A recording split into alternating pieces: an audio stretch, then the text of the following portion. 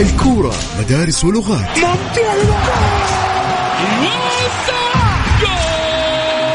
وكلها في ملاعبنا. رونالدو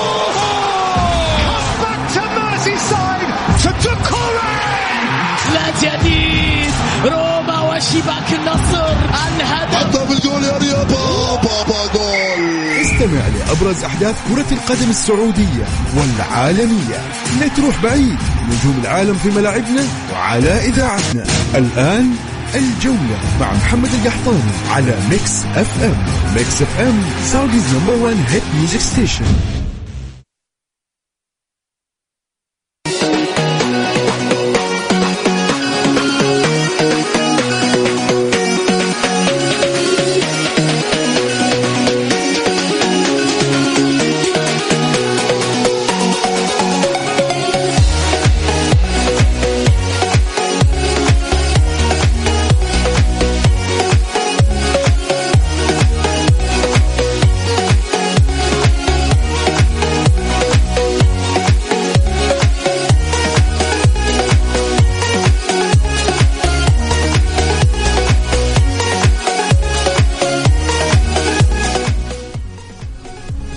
يا هلا وسهلا، مساكم الله بالخير وحياكم مستمعين الكرام في برنامجكم الجولة على إذاعة ميكس اف ام. معي أنا أخوكم محمد القحطاني.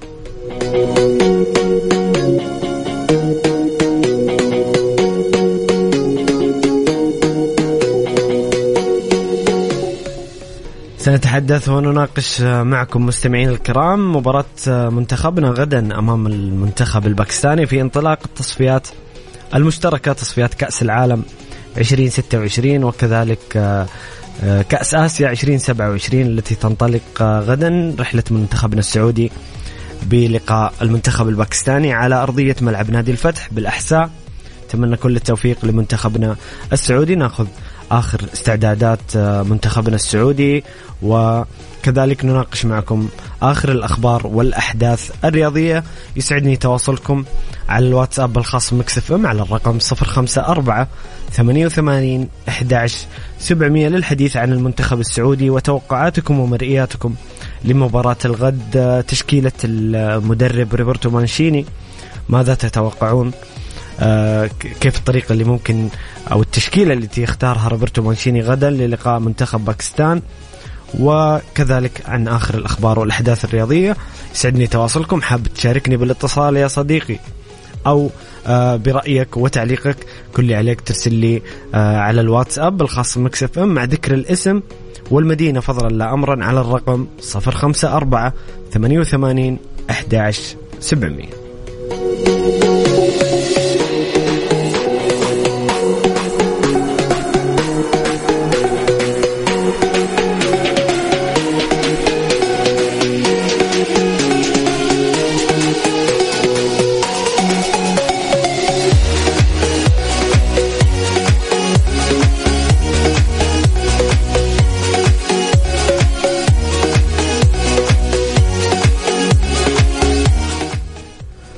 طبعا منتخبنا ستكون مباراة غدا الساعة 7:30 مساء بإذن الله تعالى على ملعب نادي الفتح بالأحساء. وكلنا ثقة في جمهور الأحساء الحبيبة والجمهور السعودي بإذن الله في أنه يكون الملعب ممتلئ ويدعم ويؤازر المنتخب غدا في انطلاقة مباريات الرسمية في تصفيات كأس العالم وكأس آسيا المشتركة. طبعا الآن جاري مؤتمر صحفي في قاعة المؤتمرات بنادي الفتح للمدرب روبرتو مانشيني للحديث عن تشكيلة المنتخب وعن آخر الاستعدادات. بناخذ معكم تفاصيل المؤتمر الصحفي وحديث روبرتو مانشيني وكذلك الحديث عن آخر استعدادات وأخبار المنتخب من ناحية الغيابات وجاهزية اللاعبين، وكذلك الحديث عن كلنا نستنى روبرتو مانشيني يتحدث عن اختياره للتشكيلة وغياب بعض اللاعبين اللي أثار يعني الكثير من الاستغراب ممكن حول استبعاد اللاعبين المهمين مثل سلطان الغنام ومحمد كنو وفراس البريكان وكذلك سلمان الفرج. وبرر ذلك روبرتو مانشيني في المؤتمر الصحفي وتحدث عن اختيار اللاعبين. وكما توقعنا أكيد أنه روبرتو مانشيني مقتنع في هذه الأسماء لأنها الأبرز في الدوري السعودي وأبرز اللاعبين المحليين، ولكن هذه منهجية روبرتو مانشيني واختياراته. دائما ما يختار يحب أن يجرب الكثير من اللاعبين ويعطي الفرصة للجميع، وقبل انطلاق البطولة يختار اللاعبين بشكل نهائي. المعسكر النهائي أو المعسكر الختامي قبل انطلاق كأس آسيا سيختار بكل تأكيد الأفضل والأنسب والأجهز لخوض البطولة، وبالتوفيق بإذن الله تعالى لروبرتو مانشيني وجهازه الفني مع المنتخب السعودي في إيجاد التوليفة المناسبة، وكذلك يكون اللاعبين يتشربون أسلوب اللعب ويكون المنتخب في أبهى حلة بإذن الله تعالى. مستمعين الكرام، نطلع الفاصل قصير ونرجع نكمل معكم الحديث عن المنتخب السعودي ومع تعليقاتكم واتصالاتكم ووجهات نظركم حول المنتخب السعودي وآخر الأخبار والأحداث الرياضية. يسعدني تواصلكم على الرقم 054 88 11 700 054 88 11 700.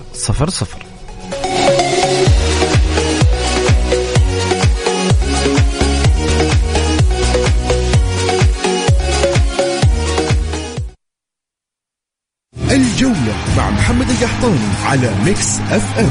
ميكس اف ام سعوديز نمبر 1 هيت ميوزك ستيشن.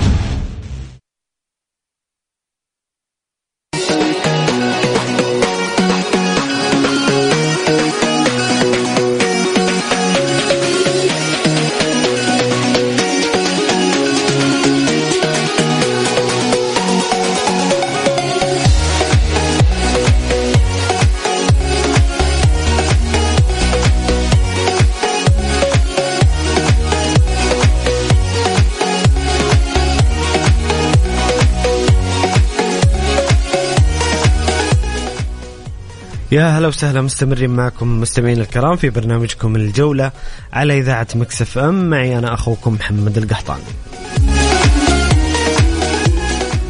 مستمرين معكم مستمعين الكرام الحديث عن آخر استعدادات المنتخب السعودي قبل انطلاق مباراته غدا وانطلاق تصفيات كأس العالم وتصفيات كأس آسيا المشتركة. وغدا بإذن الله تعالى لقاء منتخبنا الأول في التصفيات أمام منتخب الباكستاني الساعة 7:30 في ملعب نادي الفتح الجديد بالأحساء. وتنتظرنا أيضا مباراة أخرى يوم الثلاثاء القادم أمام المنتخب الأردني في استاد عمان الدولي. ويسعدني تواصلكم بكل تأكيد للحديث عن المنتخب السعودي وآخر الاستعدادات للمنتخب، وكذلك آخر الأخبار والأحداث الرياضية على الرقم 054 88 11 700.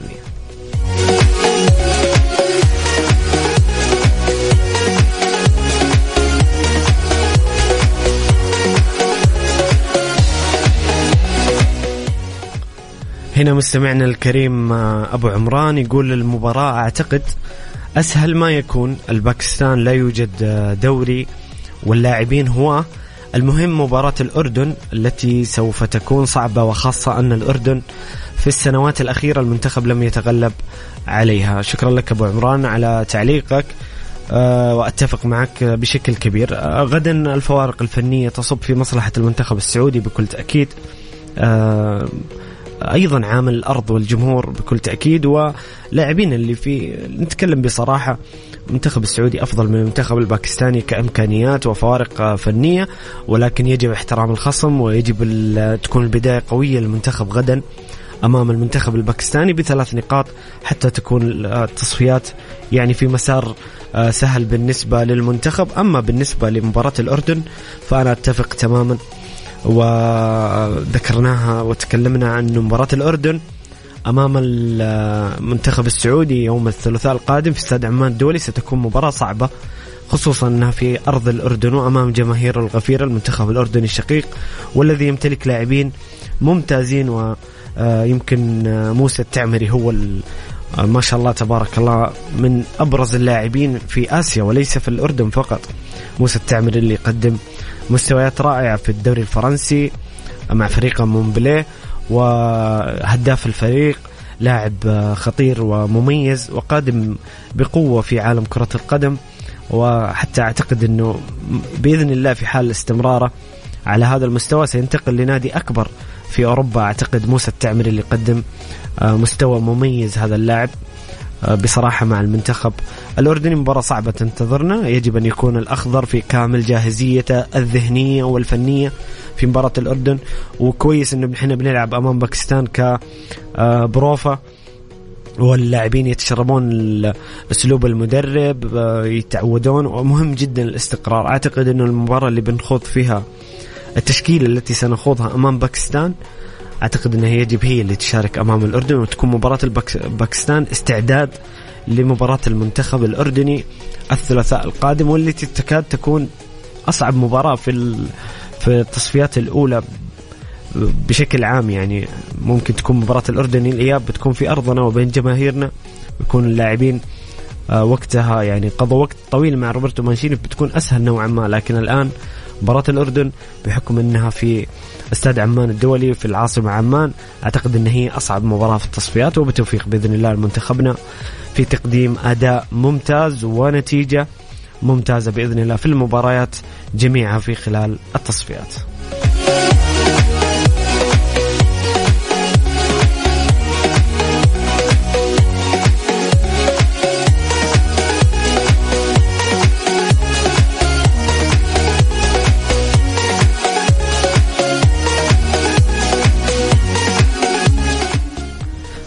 طيب خلونا نروح المؤتمر الصحفي للمدرب روبرتو مانشيني اللي أجري قبل قليل، قبل يعني تقريبا 50 دقيقة في قاعة المؤتمرات في نادي الفتح، وتحدث عن جميع الأمور اللي تتعلق بالمنتخب من ناحية استعداد وجاهزية اللاعبين واختيار التشكيلة.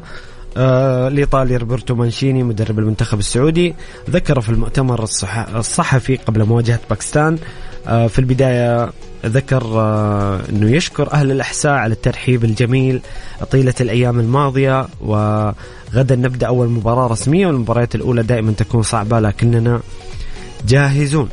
الوقت حاليا مناسب لاستدعاء لاعبين شبان في المستقبل، وشهدنا خلال الفترة الماضية رغبة هؤلاء اللاعبين، وأنا لدي إيمان بأن هؤلاء الشبان يستحقون الفرصة للمشاركة. كما ذكر تعليقا على استبعاد سلطان الغنام ومحمد كنو وفراس البركان، قال هؤلاء اللاعبين جيدين بدون أدنى شك، والباب مفتوح لجميع اللاعبين، وفضلت اختيار لاعبين جاهزين لهذه المرحلة. أيضا أضاف روبرتو مانشيني مدرب المنتخب السعودي، المنتخب السعودي لعب مباريات مهمة في الفترة الماضية، وهدفي هو أن يكون المنتخب جاهز للمرحلة المقبلة، وبالتحديد كأس آسيا يجب أن نقدم أفضل ما لدينا. تركيزنا الحالي على مباراة باكستان، وبعد ذلك سنفكر في المباريات القادمة. وأضاف يوجد تنسيق بين الأندية والمنتخب حول إصابة اللاعبين، وبعض اللاعبين الذين تم استدعائهم على الرغم من الإصابة حتى نتمكن من معرفة جاهزيتهم. أضاف كذلك تم اختيار الأحساء لأنه من المهم أن يلعب المنتخب السعودي في مدن مختلفة للمملكة، وهذا شيء مهم للاعبين والجماهير على حد سواء. بخصوص الجانب اللياقي هناك تنسيق مع الأندية لنتفادى جانب القصور البدني للاعبين، ولدي تركيز على مباراة باكستان والأردن، وبعد ذلك قد أقوم بتغيير بعض اللاعبين على حسب أدائهم.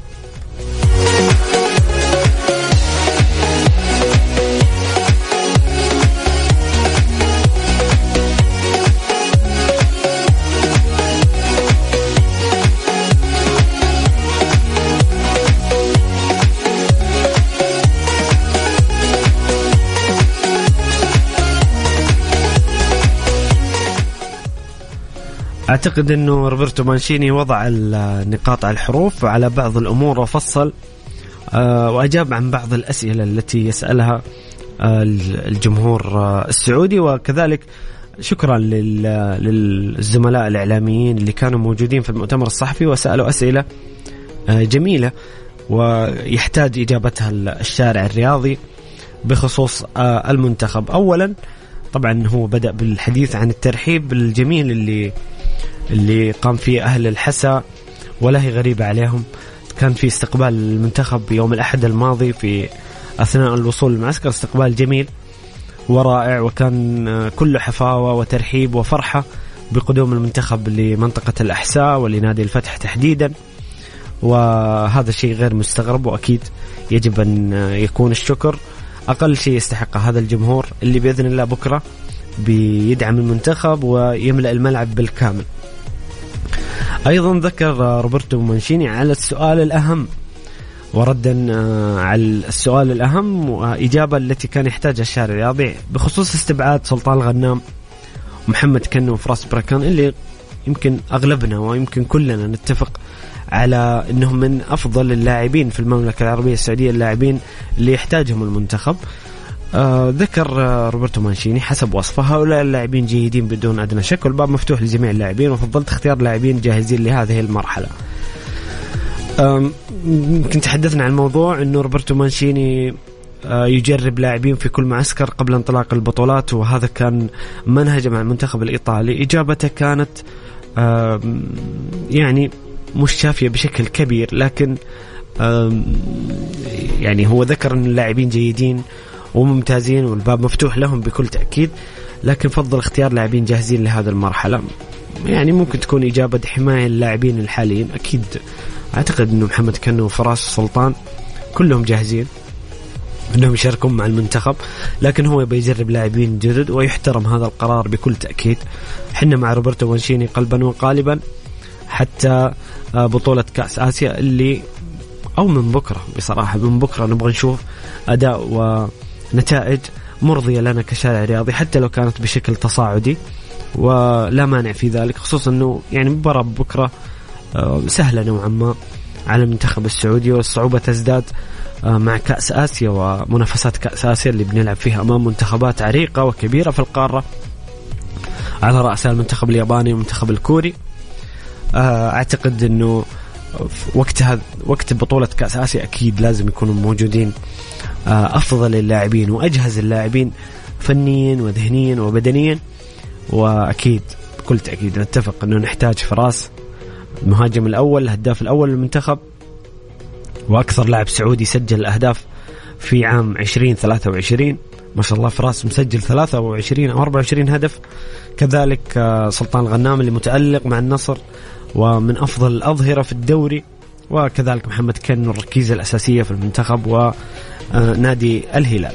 أيضا ذكر أنه حسب تعبير روبرتو مانشيني أنه المنتخب السعودي لعب مباريات مهمة في الفترة الماضية، وهدفا أن يكون منتخب جاهز المرحلة المقبلة وبالتحديد كأس آسيا، وهذا ما نتحدث عنه جميعا. وأيضا ذكر أنه مركز على المباريات القادمة للمنتخب السعودي. طبعا بخصوص آخر الأخبار المنتخب، طبعا بعد استبعاد الكابتن سالم الدوسري اللي الأنباء أنه طبعا روبرتو مانشيني ذكر في المؤتمر أنه استبعاد سالم بسبب الإصابة، أنه ما يقدر يلعب المباراتين، يعني لا يقدر يلعب أمام باكستان غدا ولا يقدر يلعب أمام المنتخب الأردني الثلاثاء القادم. وهناك بعض الأخبار الصحفية أنه سالم ممكن يغيب عن الملاعب 3 أسابيع، يعني ممكن يغيب عن الجولة الأولى والثانية، ممكن بعد التوقف ممكن يغيب عن مباراة الحزم ومباراة النصر الديربي. إصابة سالم طبعا نتمنى له الشفاء والعودة في أسرع وقت. الكابتن سالم طبعا أمس واصل المنتخب الوطني مساء أمس الثلاثاء تدريباته على الملعب الرديف بنادي الفتح استعدادا لمواجهة منتخب باكستان. غدا الخميس بدأت الحصة التدريبية بتمارين الإحماء ثم تمرين التمرير، قبل أن يطبق المدير الفني روبرتو مانشيني تمارين تكتيكية، واختتمت الحصة التدريبية بتمارين الإطالة. طبعا أيضا غاب ياسر الشهراني، اكتفى اللاعب ياسر الشهراني ببرنامج علاجي برفقة الجهاز الطبي.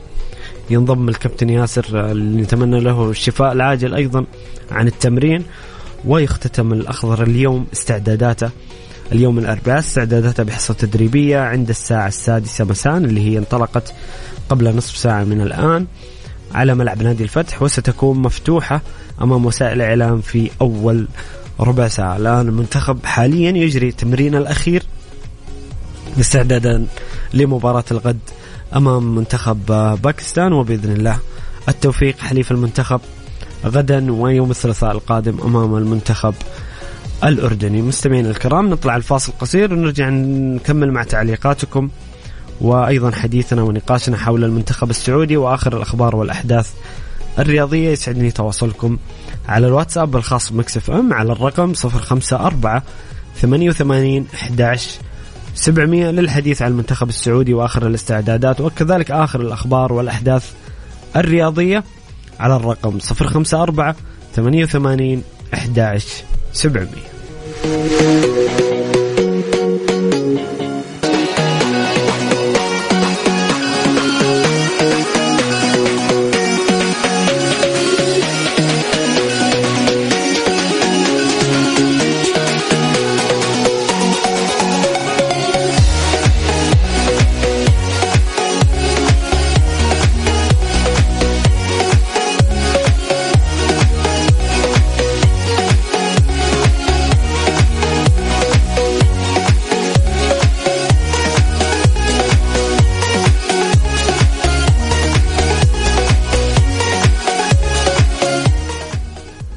يا هلا وسهلا، مستمرين معكم مستمعين الكرام في برنامجكم الجولة على إذاعة مكس اف ام. معي أنا أخوكم محمد القحطاني.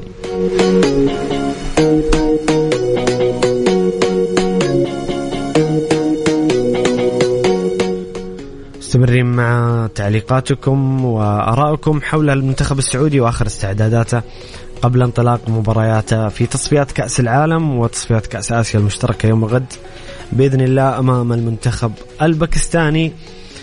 يوم أمس يمكن بدينا معاكم كذا فقرة ذكريات وقراءة تاريخية سريعة لمشاركات المنتخب في تصفيات كأس العالم اللي تأهلنا فيها لكأس العالم، وكانت ذكريات جميلة جدا بتأهلنا لكأس العالم. الكثير من المباريات والأهداف المحفورة في ذاكرتنا كجماهير ومحبين وعاشقين للمنتخب السعودي.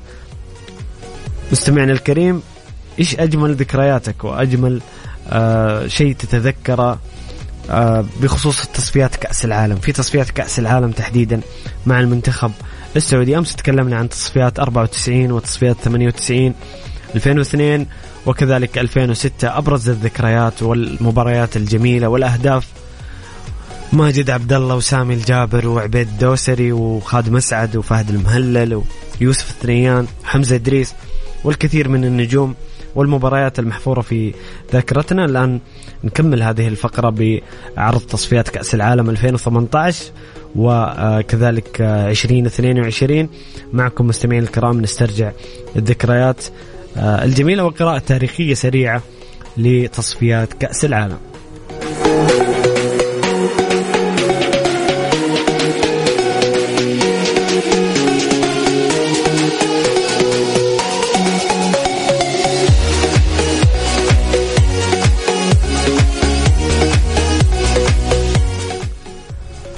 في تصفيات كأس العالم 2018 لعبنا في مجموعة حديدية للأمانة، مجموعة قوية جدا، وحصلنا على المركز الثاني بفرق نقطة عن المنتخب الياباني. كان المنتخب الياباني في المركز الأول، المملكة العربية السعودية المركز الثاني، استراليا ثالثا تأهلت عن طريق الملحق، وكذلك المنتخب الإماراتي والعراقي ومنتخب تايلاند. كانت مجموعة صعبة قوية، مباريات كثيرة كان فيها صعوبة. المنتخب فاز في 6 مباريات، تعادل في مباراة وخسر 3 مباريات، لكن كان الأداء بصراحة رائع.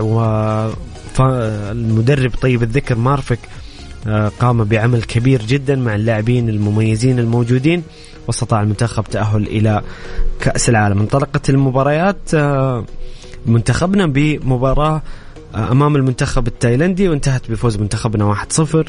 سجل نواف العابد من ضربة جزاء.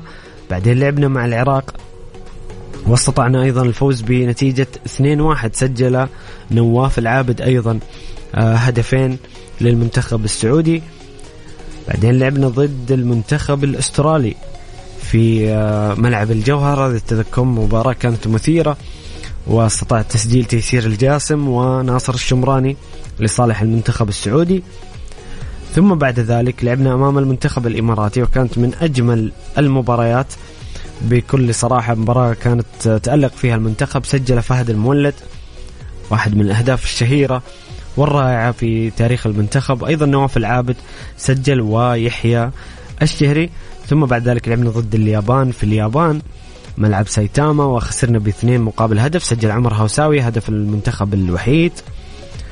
بعد ذلك لعبنا أمام المنتخب التايلندي واستطعنا الفوز في تايلاند ب3 أهداف مقابل لا شيء. سجل محمد السهلاوي وسجل بالخطأ في مرمى لاعب المنتخب التايلندي، وأيضا سلمان المؤشر. ثم بعد ذلك لعبنا أمام المنتخب العراقي وفزنا 1-0. سجل يحيى الشهري.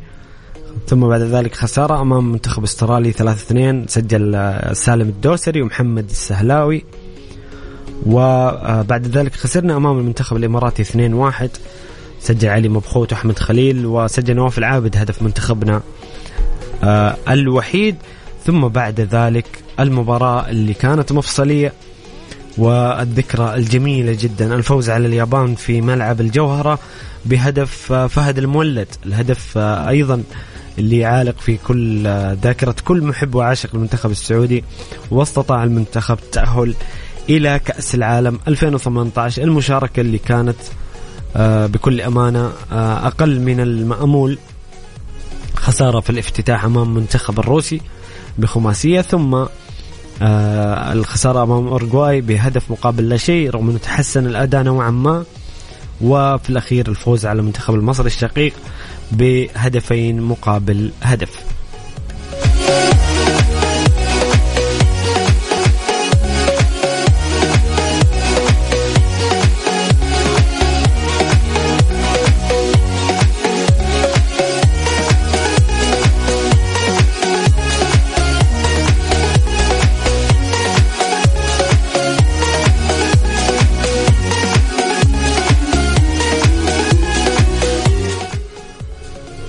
نذهب إلى تصفيات 2022 والمنتخب كان أيضا في مجموعة قوية نفس تقريبا مجموعتنا في 2018.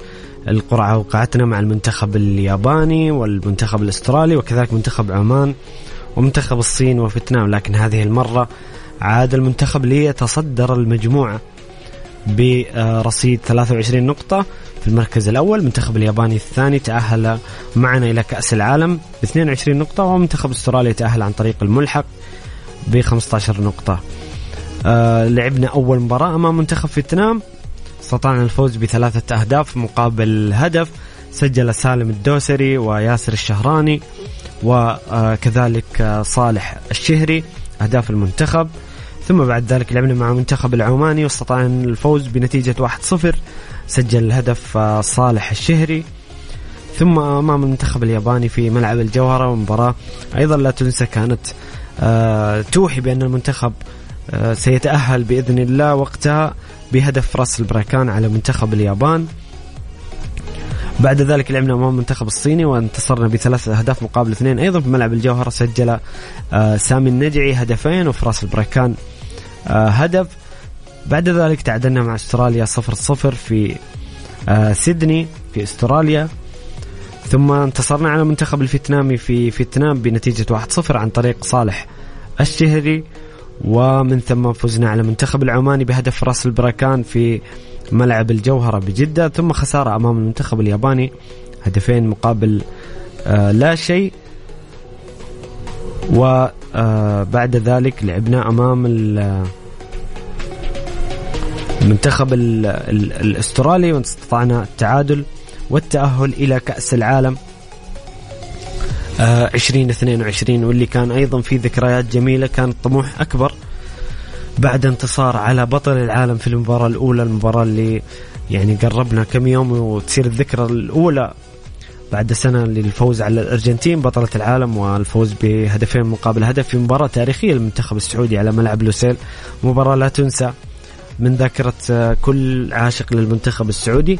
ثم بعد ذلك مباراة أمام بولندا والخسارة بهدفين مقابل لا شيء، واللي كان فيها المنتخب السعودي لعب بطريقة جميلة وأداء أفضل، ولكن قدر الله ما شاء فعل. ثم الخسارة الأخيرة أمام المنتخب المكسيكي والخروج من كأس العالم بهدفين مقابل هدف. هذا ملخص سريع وقراءة تاريخية لكل تصفيات كأس العالم، مشاركات المنتخب في تصفيات كأس العالم وتأهله في 6 مرات إلى كأس العالم، وبإذن الله في انتظار التأهل القادم بإذن الله المنتخب السعودي في كأس العالم القادمة 2026 بتوفيق المنتخب السعودي في مباريات القادمة والتي تنطلق غدا أمام المنتخب الباكستاني. مستمعين الكرام، وصلنا لنهاية الساعة الأولى من برنامجكم الجولة.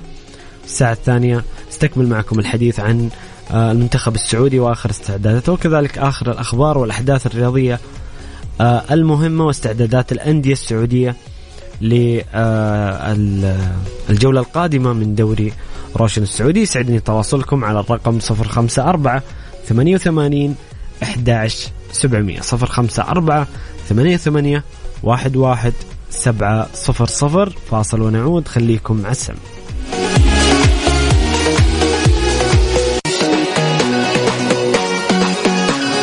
الجولة مع محمد القحطاني على ميكس اف ام.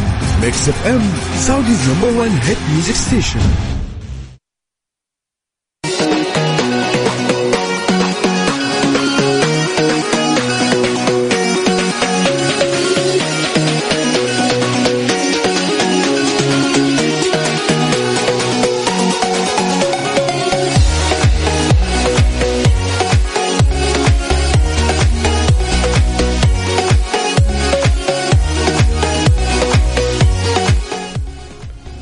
يا هلا وسهلا، مستمرين معكم مستمعين الكرام في برنامجكم الجولة على إذاعة ميكس اف ام. معي أنا أخوكم محمد القحطان.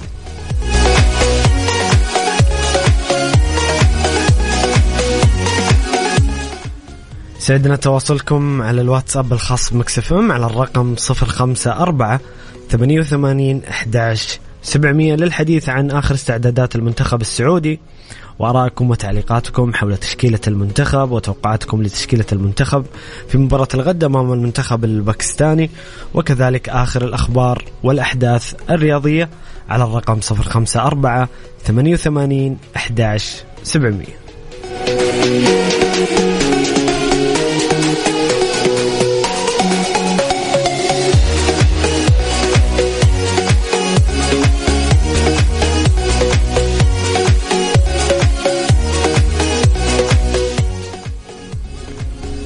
نروح كذا آخر الإحصائيات الخاصة بدوري روشن السعودي واستعدادات الأندية لانطلاق الجولة القادمة في دوري روشن السعودي.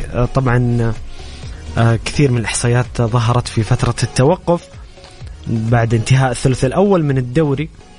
الهلال يمتلك أطول سلسلة انتصارات هذا الموسم، 6 انتصارات متتالية بقيادة جيسوس الذي لم يهزم حتى الآن. طبعا كان في بداية الموسم في بعض الانتقادات وحديث في الشارع الهلالي تحديدا عن عدم قناعة فنية بأداء الهلال في بداية الموسم، ولكن مع تقدم الوقت الهلال أصبح مقنع فنيا بشكل كبير ومتصدرا لجدول الترتيب، وكذلك يعني يقدم الأداء والنتيجة في أرضية الملعب بقيادة جيسوس اللي كان في وقت سابق مطالب يعني كان في مطالب بإقالة جيسوس، ولكن أثبت الوقت أنه الاستقرار مهم جدا، وظاهرة إقالة المدربين في الدوري بصراحة ظاهرة غير جيدة، وأحيانا الصبر هو مفتاح الفرج. فعلا الاستقرار الفني مهم جدا، ومدرب بحجم جيسوس أثبتت الأيام أنه الأفضل والأصلح لنادي الهلال حتى الآن. في على صعيد الأكثر مساهمة في الأهداف هذا الموسم، النجم التاريخي والأسطورة كريستيانو رونالدو هو الأكثر مساهمة بالأهداف في دوري روشن السعودي. بعد نهاية الجولة 12 كريستيانو رونالدو لديه 20 مساهمة تهديفية. مراد باتنا نجم نادي الفتح اللاعب المغربي 14 مساهمة تهديفية، ثم النجم الكبير رياض محرز 12 مساهمة، كريم بنزيما أيضا النجم الكبير 12 مساهمة، والكساندرو متروفيتش 12 مساهمة. تأثير كبير يقدمه هؤلاء اللاعبين بالنسبة لفرقهم في بطولة دوري روشن السعودي، كريستيانو رونالدو هداف الدوري والأكثر مساهمة أيضا. مراد باتنا يقدم نسخة استثنائية هذا الموسم مع نادي الفتح، ورياض محرز ينثر سحره مع الأهلي بصناعة وتسجيل الأهداف.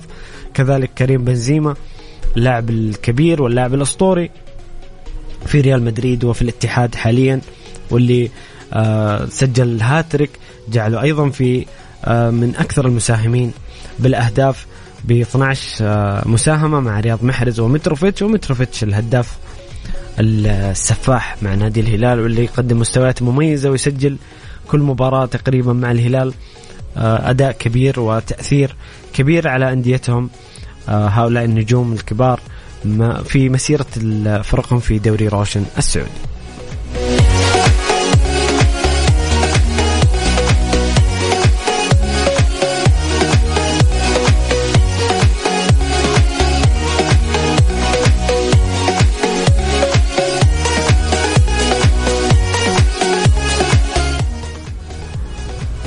ياسين بونو هو الأكثر حفاظا على نظافة الشباك. ياسين بونو يتصدر جدول ترتيب الأكثر محافظة على شباك مرماه.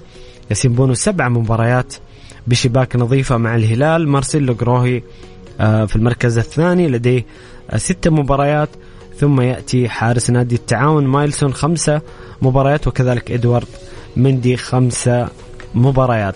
تألق كبير لحراس المرمى على رأسهم ياسين بونو، تكلم ثالث أفضل حارس في العالم حسب جوائز الفيفا، وأفضل لاعب في العالم المركز 13. ياسين بونو صاحب المستوى العظيم في أوروبا ومع الهلال حاليا ومع المنتخب المغربي. ومين ينسى أداء ياسين بونو في كأس العالم الماضية مع المنتخب المغربي والوصول إلى نصف النهائي، كان أحد العوامل المؤثرة بشكل كبير في وصول المنتخب المغربي إلى هذا الدور. وكذلك أداء الكبير مع إشبيليا وتحقيق اليوروبا ليج مع نادي إشبيليا، ووصولا إلى الهلال وأداء العظيم والمستمر مع نادي الهلال. طبعا الهلال كان الأكثر جماهيرية في الجولة 13، الأكثر حضور في مباراة أمام نادي الفتح، أو عفوا أمام نادي التعاون. كذلك عندنا الكابتن اللي منضم للمنتخب، اللاعب الموهوب اللاعب الشاب عباس الحسن، إحصائية له في الجولات الماضية تؤكد تميزه ولماذا اختار روبرتو مانشيني للمنتخب.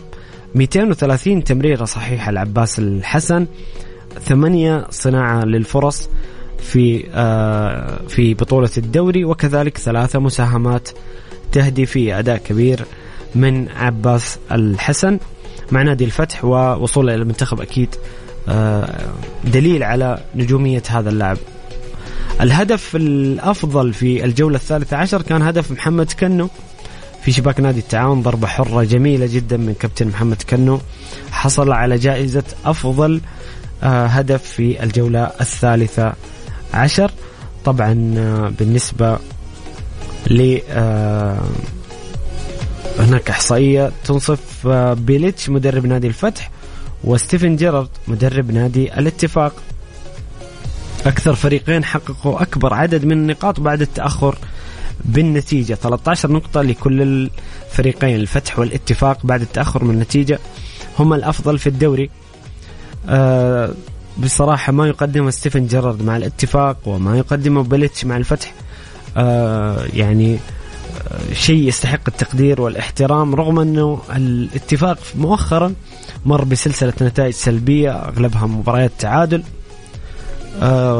إلا أنه والفتح بدأ بداية غير جيدة، يمكن هذا الشيء اللي مخليهم مبتعدين عن صدارة الترتيب. لكن إذا بنقيم العمل بشكل عام خصوصا الاتفاق ومع مدرب الجديد ستيفن جيرارد، يعني الاتفاق كان بعيد عن مراكز الصدارة في السنوات الماضية، بعيد عن البطولات.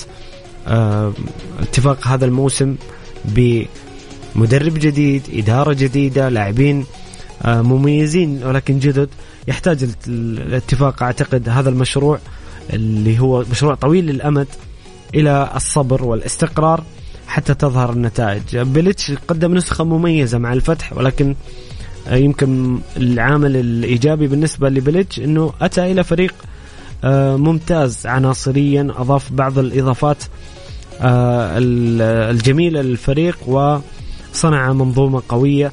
الفتح أيضا يقدم مستويات جميلة في بطولة الدوري مع بليتش، مدربين للأمانة لهم ثقل كبير في بطولة الدوري مع فرقهم، وبالإضافة إلى التعاون مع شاموسكا.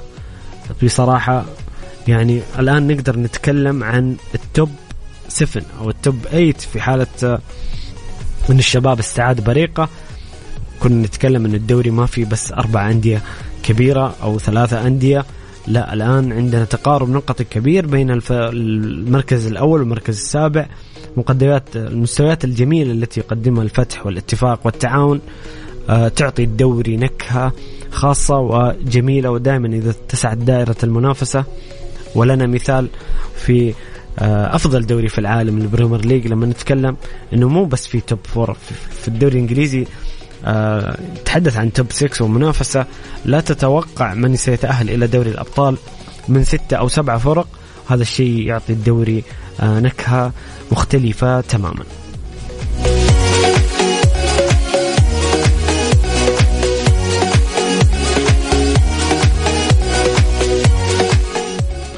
مستمعين الكرام، نطلع الفاصل قصير ونرجع نكمل معكم ومع تعليقاتكم وأيضا مع آخر الأخبار والأحداث الرياضية.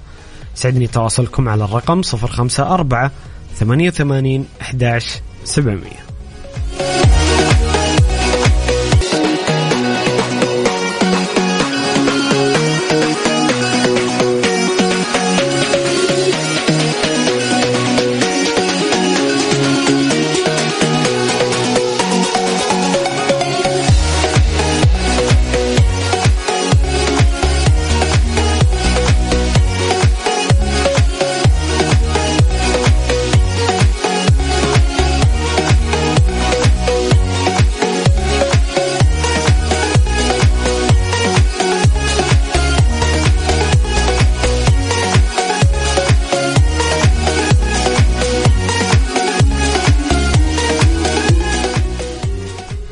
يا هلا وسهلا، مستمرين معكم مستمعين الكرام في برنامجكم الجولة على إذاعة ميكس اف ام.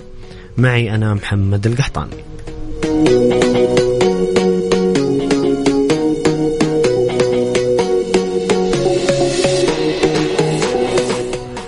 هنا فيه سؤال من مستمعنا الكريم خالد، يقول السلام عليكم. عليكم السلام ورحمة الله وبركاته. مساء الخير. هل مارسيل جالاردو هو مدرب الاتحاد القادم؟ طيب، بالنسبة لي طبعا أكيد الشارع الرياضي والاتحادي بالتحديد ينتظر المدرب القادم، وأغلب المصادر تشير إلى مدربين، لذلك أنا لا أستطيع أن أؤكد. لكن يمكن في الساعات الأخيرة ظهر اسم مارسيل جالاردو بشكل أكبر من لوبتيجي. تقريبا هذول الاثنين هم المرشحين لتدريب الاتحاد في الفترة القادمة. لوبتيجي المدرب الأسباني اللي درب المنتخب الأسباني في جميع فئات السنية أو منتخب الشباب والمنتخب تحت 23 سنة، وكذلك منتخب الأول لفترة، وكذلك درب ريال مدريد وإشبيليا وولفرهامبتون الإنجليزي. والآن الساعات الأخيرة وحسب تأكيدات صحفية أن مارسيل جالاردو مدرب ريفر بليت الأرجنتيني هو المدرب القادم للاتحاد. بكل أمانة هم مدربين الاثنين مكسب كبير للدوري السعودي ومكسب للاتحاد. كل مدرب لديه مميزات ولديه بكل تأكيد سلبيات، لكن المميزات بشكل أكبر. في تشابه نوعا ما في سلوب المدربين، جميعهم مارسيل جالاردو أو لوبتيجي مدربين يعتمدون على الضغط العالي والكرة الهجومية، الزخم الهجومي، تصعيد اللاعبين لأعلى مناطق في الملعب. يمكن في فوارق من ناحية طريقة إدارة الفريق فنيا، خصوصا في ما يتعلق بالثلث الهجومي. يمكن لوبتيجي يميل للأوروبيين من ناحية الالتزام والانضباط وتطبيق التعليمات التكتيكية بحذافيرها. جالاردو مدرب من أمريكا الجنوبية يعطي حرية أكبر للاعبين في الثلث الهجومي في أنهم هم يتخذون القرارات يعني بنفسهم، لديه حرية أكبر. هذه الكرة اللاتينية بشكل عام، الكرة البرازيلية، الكرة الأرجنتينية خصوصا البرازيلية، إنه في حرية كبيرة في الثلث الهجومي للاعبين، بينما الكرة الأوروبية فيها تعليمات والتزام أكبر وتطبيق. وهذه هي الفروقات اللي بين جاياردو ولوبيتيجي. أتمنى الاتحاد التوفيق بإذن الله في ملف المدرب القادم، وهو اللي بيكون بكل تأكيد سواء كان لوبيتيجي ولا جاياردو هو مكسب كبير للدوري السعودي.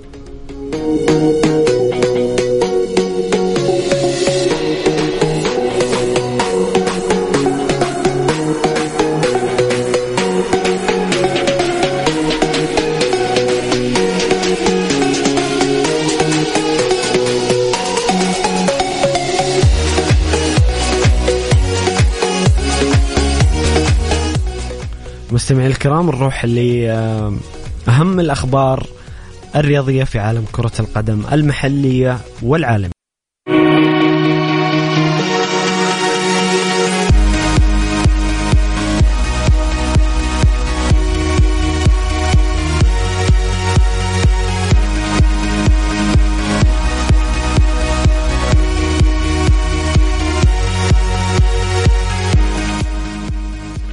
الآن مع نشرة الجولة وأهم الأخبار الرياضية في عالم كرة القدم.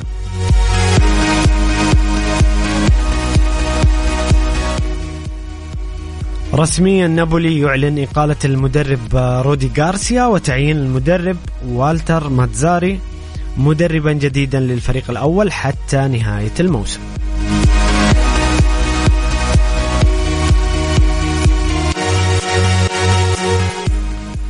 يوفنتوس يعلن تجديد عقد لاعبه فاغولي حتى عام 2028.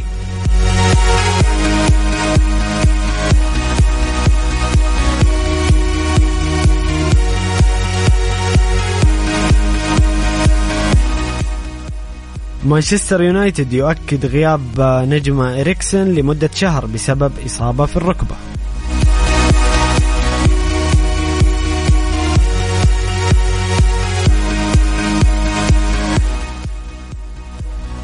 ساوثجيت يستبعد بيلينغهام وليفي كولويل من قائمة منتخب إنجلترا بسبب الإصابة.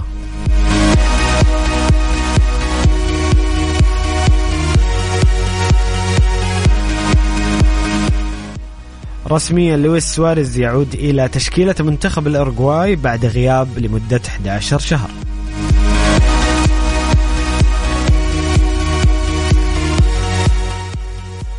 وفي بخصوص نادي الاتفاق، رسميا نادي الاتفاق يعلن عن التعاقد مع جوناثان روبنسون محلل أداء الخصوم بعد سنوات من العمل في نادي ليفربول.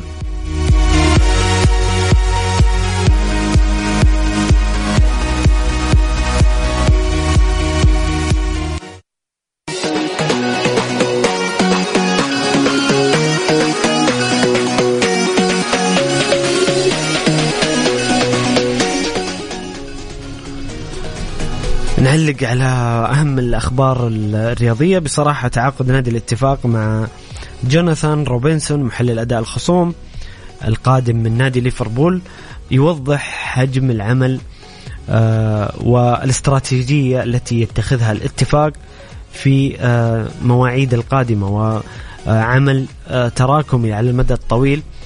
طبعا بقيادة جيرارد غير الكثير واستحدث الكثير من المناصب في الفريق، جلب أناس يعني عمل معهم في نادي ليفربول في فترة. طبعا جيرارد بدأ بالتدريب في الفئات السنية في نادي ليفربول، وكان مساهم في تقديم لاعبين ممتازين للفريق الأول، على رأسهم وأبرزهم النجم العالمي والظهير الأيمن ترينت ألكسندر أرنولد لاعب نادي ليفربول واحد أفضل الأظهرة في البريمير ليج. وجلب هذه الأسماء في الاتفاق تعطيك مؤشرات أنه الاتفاق يعمل منظومة قوية في خارج الملعب حتى يكون اختياراته الفنية واستراتيجياته في قادم المواسم تكون وفق خطة واضحة جدا.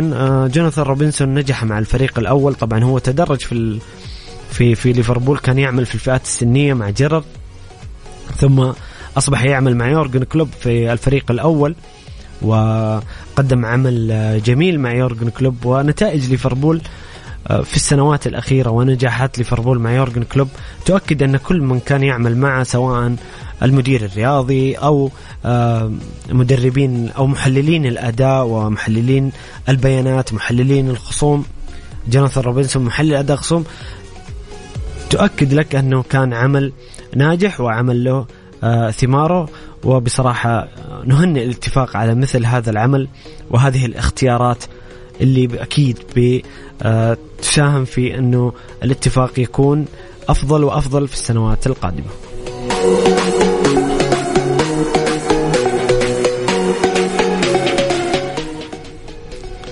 نابولي يقيل مدرب رودي غارسيا، مدرب النصر العام الماضي ومدرب نابولي هذا الموسم، والذي لم يعني يقدم أي شيء يشفع له للبقاء مع نابولي. نابولي بطل الكالتشيو الموسم الماضي مع سباليتي، واللي قدم واحدة من أفضل نسخ الأبطال في الدوري الإيطالي.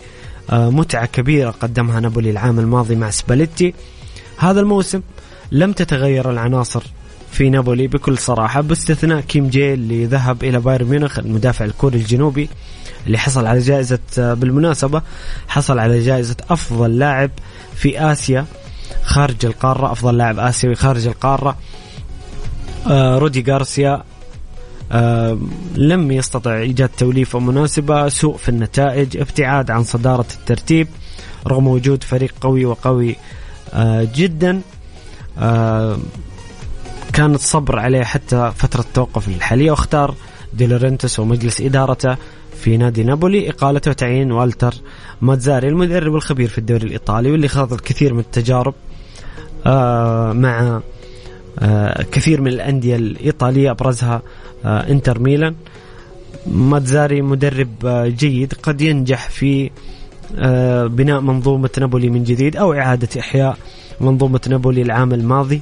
واعتقد أنه نابولي افتقد السباليتي، وكان يعني عدم الحفاظ على مكتسبات العام الماضي شيء غريب، خصوصا أنه في البداية لما سباليتي خرج من نابولي أو أعلن عدم استمراره مع نابولي، كان الحديث عن أنه بيأخذ راحة لمدة موسم من التدريب. وحتى في بداية الصيف إذا تذكرون مستمعين الكرام كان في مفاوضات من نادي الأهلي مع سباليتي، وتم رفض سباليتي للعرض، ثم بعد ذلك سباليتي يوافق على عرض المنتخب الإيطالي، وهو الآن مدرب المنتخب الإيطالي.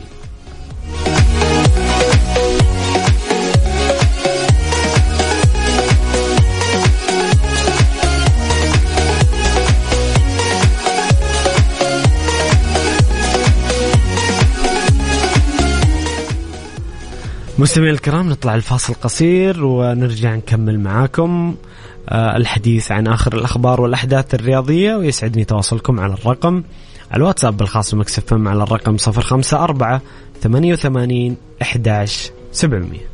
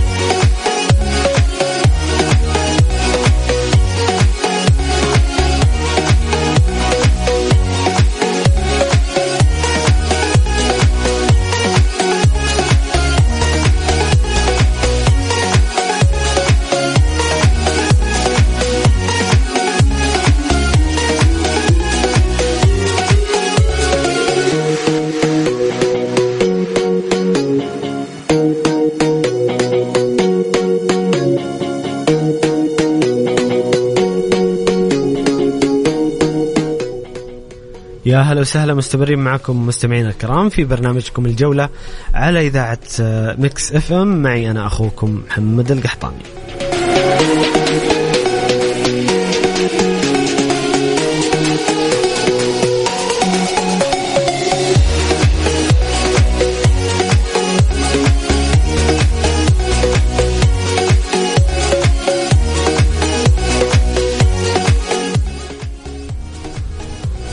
طيب خلونا ناخذ معكم كذا بعض الإحصائيات في الدوريات العالمية بعد انتهاء الجولة السابقة قبل توقف أيام الفيفا.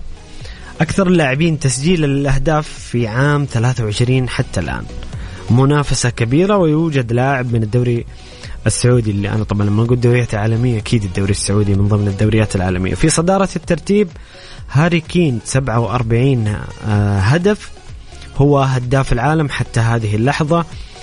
هالاند مهاجم مانشستر سيتي 46 هدف، كريستيانو رونالدو 45 هدف، وكيليان مبابي 43 هدف. منافسة كبيرة جدا وتقارب كبير. طبعا هاري كين أعتقد أنه كان قرار موفق جدا، هذا اللاعب يستحق الحديث عنه بكل أمانة. هاري كين مع قراره في الانتقال إلى بايرن ميونخ كان قرار ربما تأخر كثيرا. هذا اللاعب هداف التاريخي للمنتخب الإنجليزي، هداف التاريخي لنادي توتنهام، أحد أفضل هدافين في تاريخ البريمير ليج. استمراره مع توتنهام مع كامل الاحترام والتقدير لنادي توتنهام لمدة 8 سنوات أبعدت هذا اللاعب عن لكم أن تتخيلوا هاري كين بدون أي بطولة حتى الآن. يعني عفوا أخذ السوبر الألماني مع بايرن ميونخ، لكن تخيلوا أنها بطولة وحيدة. تخيلوا ما عنده بطولة دوري، ما عنده بطولة دوري أبطال أوروبا. قرار انتقال بايرن إلى بايرن ميونخ أعتقد أنه قرار تأخر كثير. طبعا هاري كين سواء ذهب إلى بايرن ميونخ أو أي نادي كبير يحقق البطولات ويلعب في أعلى مستوى كان مهم جدا لهذا اللاعب، لأنه يستحق في مسيرته أرقام أفضل، يستحق جوائز أكثر، يستحق بطولات. وإذا استمر هاري كين بهذه الأرقام مع بايرن، وغالبا بايرن يعني غالبا بايرن هو بطل الدوري الألماني، وإذا استطاع تحقيق بطولة الدوري وربما يحقق مثلا اليورو مع منتخب إنجلترا أو بطولة كبرى أخرى، ممكن يكون هاري كين أفضل لاعب في العالم عطفا على مستوياته في الثلث الأول من الموسم. هاري كين يقدم نسخة استثنائية، وهو لاعب استثنائي بكل تأكيد، ولكن وجوده في فريق مثل بايرن ميونخ يعطيه زخم أكبر وتسليط ضوء أكبر على نجوميته وأهدافه وأداءه مع فريق بايرن ميونخ.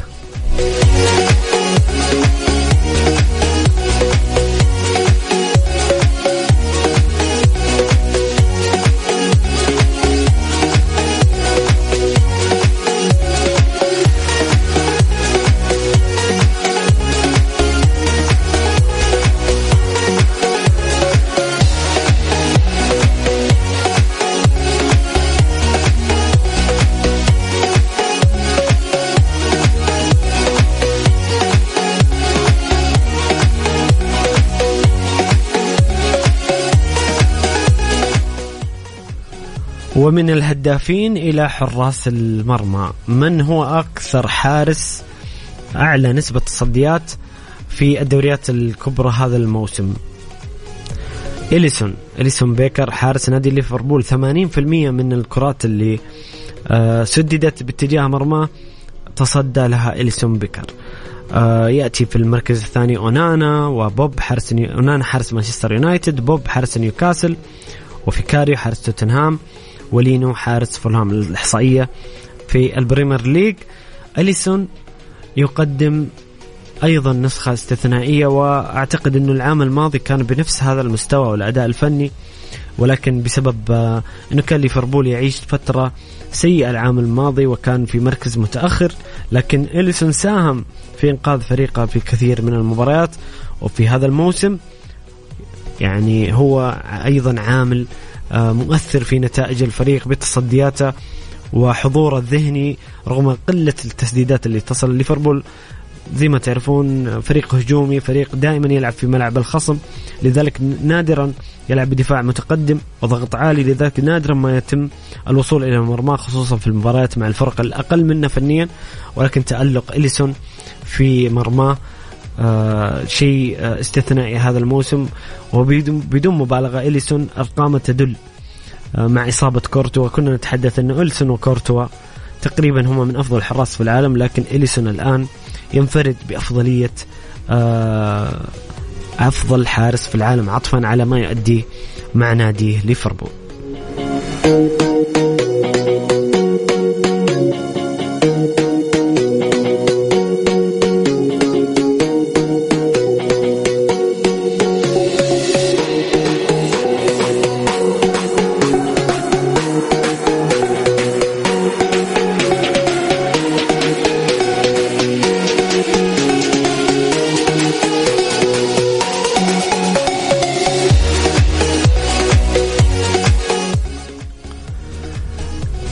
قبل الختام مستمعين الكرام، غدا خلاص يبدأ الفرج، يمكن 3 أيام بدون مباريات، وعشاق كرة القدم ما يقدرون يعيشون بدون مباريات. غدا تنطلق تصفيات آسيا، طبعا أكيد المباراة الأهم بالنسبة لنا كسعوديين مباراة منتخبنا أمام المنتخب الباكستاني، وباقي مباريات تصفيات كأس آسيا. ستنطلق أيضا تصفيات اليورو، تصفيات المؤهلة ليورو 24، ويمكن ما في مباريات تنافسية كثيرة، ولكن الإثارة المنتظرة في تصفيات كأس العالم في أمريكا الجنوبية.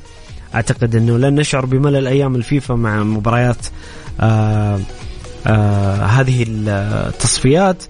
أعتقد أن مباراة كولومبيا والبرازيل والأرجنتين والأورجواي غدا فجرا ستكون هي المباريات المحط أنظار العالم قبل الجولة التي تليها. طبعا هذه بتكون في الجولة الخامسة. الجولة السادسة سيكون هناك لقاء ممكن نسميه كلاسيكو العالم أو كلاسيكو الأرض بالنسبة للمنتخبات، بين منتخب البرازيل ومنتخب الأرجنتيني، وهي المباراة الأهم. كذلك سيكون هناك مباريات تصفيات أفريقيا لكأس العالم، بإذن الله مشاهدة ممتعة، وبإذن الله المنتخب أهم شيء أنه يحقق النتيجة والأداء المنتظر غدا أمام المنتخب الباكستاني.